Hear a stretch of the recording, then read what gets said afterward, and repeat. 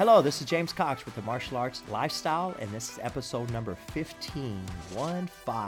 Today I have some interesting topic. I want to talk with you guys about just some overall crazy stories and myths of martial arts and things that I've heard and experienced, and I think it's going to be quite interesting. So bear with me.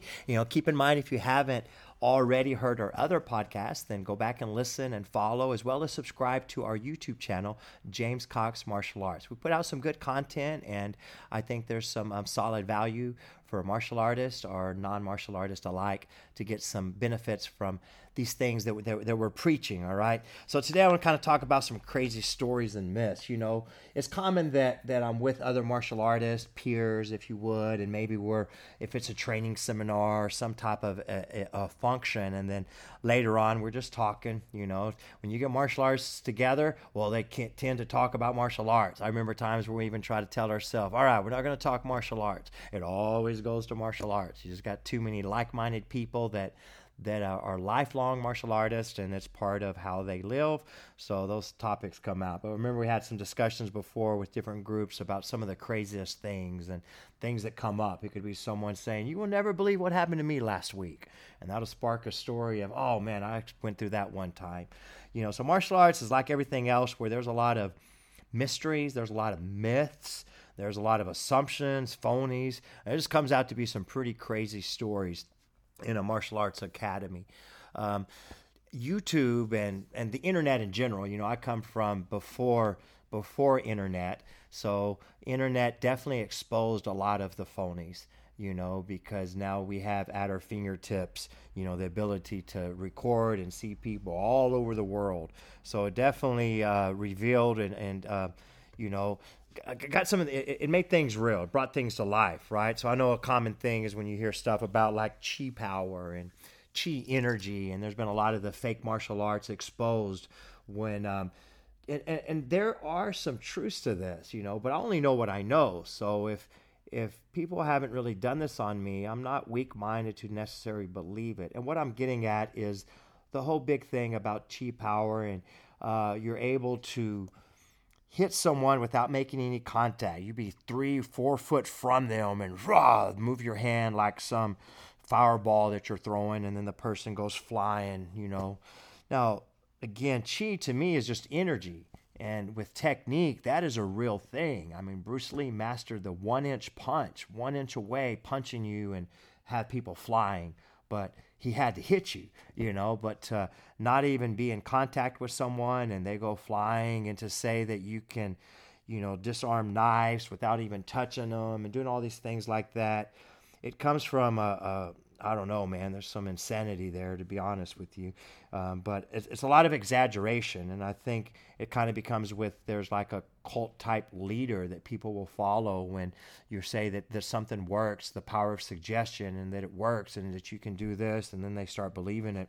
There was some talk about Dim Mak and death touch, and, how a martial arts instructor could touch you at a certain place or make a certain punch to the side of the neck or the ribs, and then it was Thursday they did this, and they would tell you you're going to die Tuesday at 6:00, and they knew that because they had the power of that happening. And just crazy that people would really believe a lot of those things like that.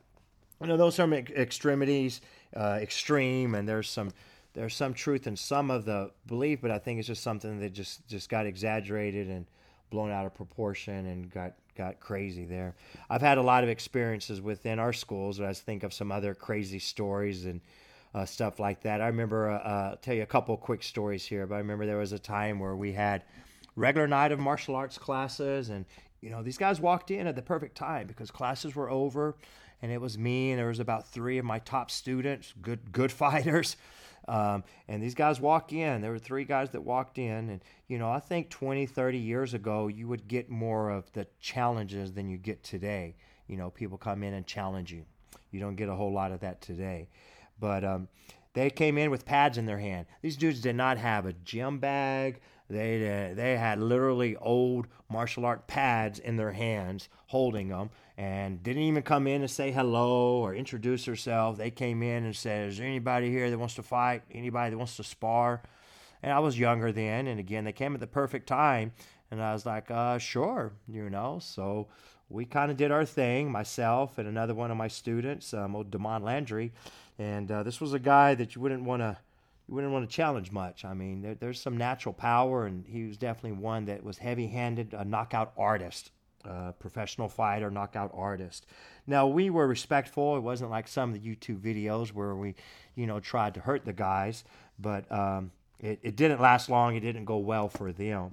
But without really hurting them, then at the end, I remember us trying to talk with these guys, and me trying to talk with them, what made you think that you could come in here and just challenge people that own and operate a martial arts school, and why would you? And what is your martial arts background? What is your belt rank? Well, this one guy went on to tell me that he didn't go by belt ranks, he went by levels. I was like, okay, levels. There are some martial arts schools, Krav Maga, and some places that go more by like levels. So I asked the dude, well, what level are you? And he literally said, with all seriousness, that he was at the level of catching fish out of water, as he stood up and literally showed me how he jerked the fish out of the water. And this was 20 years ago or so. I saw this recently on Cobra Kai, where they were doing martial arts training and they were catching the fish out of the water.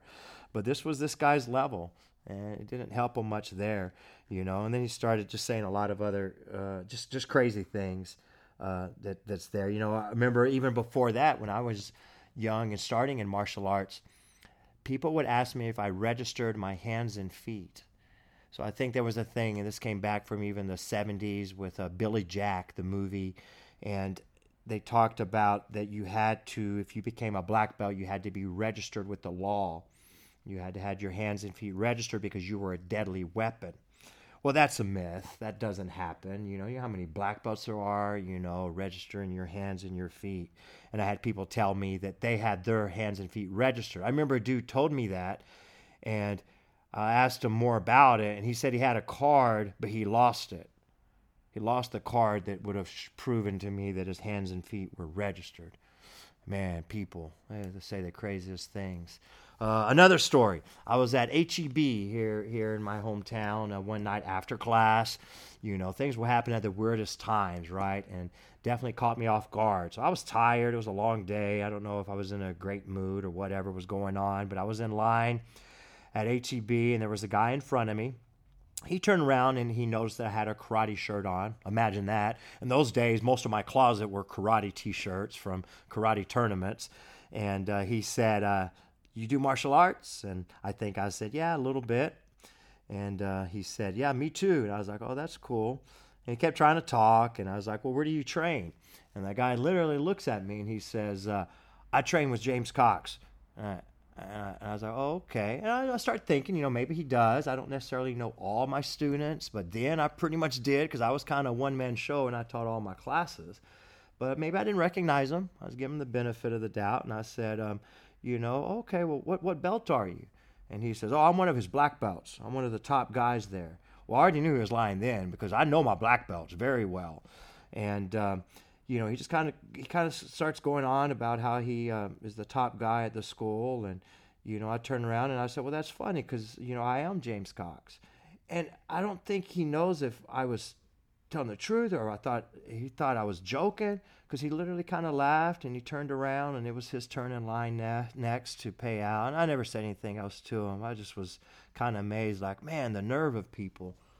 How many times has he told that story to other people? And, to be able to know something and then to be able to back it up, that's two different things. I mean, the should have or could have, I should have just probably invited him to the karate school to, come and get some sparring in or something. But anyway, we had a lot of other stories and situations like that. I was growing up and I had a really good friend of mine. We knew each other and we were neighbors and we became roommates right out of high school. And he was from Thailand. When he first came here, he didn't speak any English.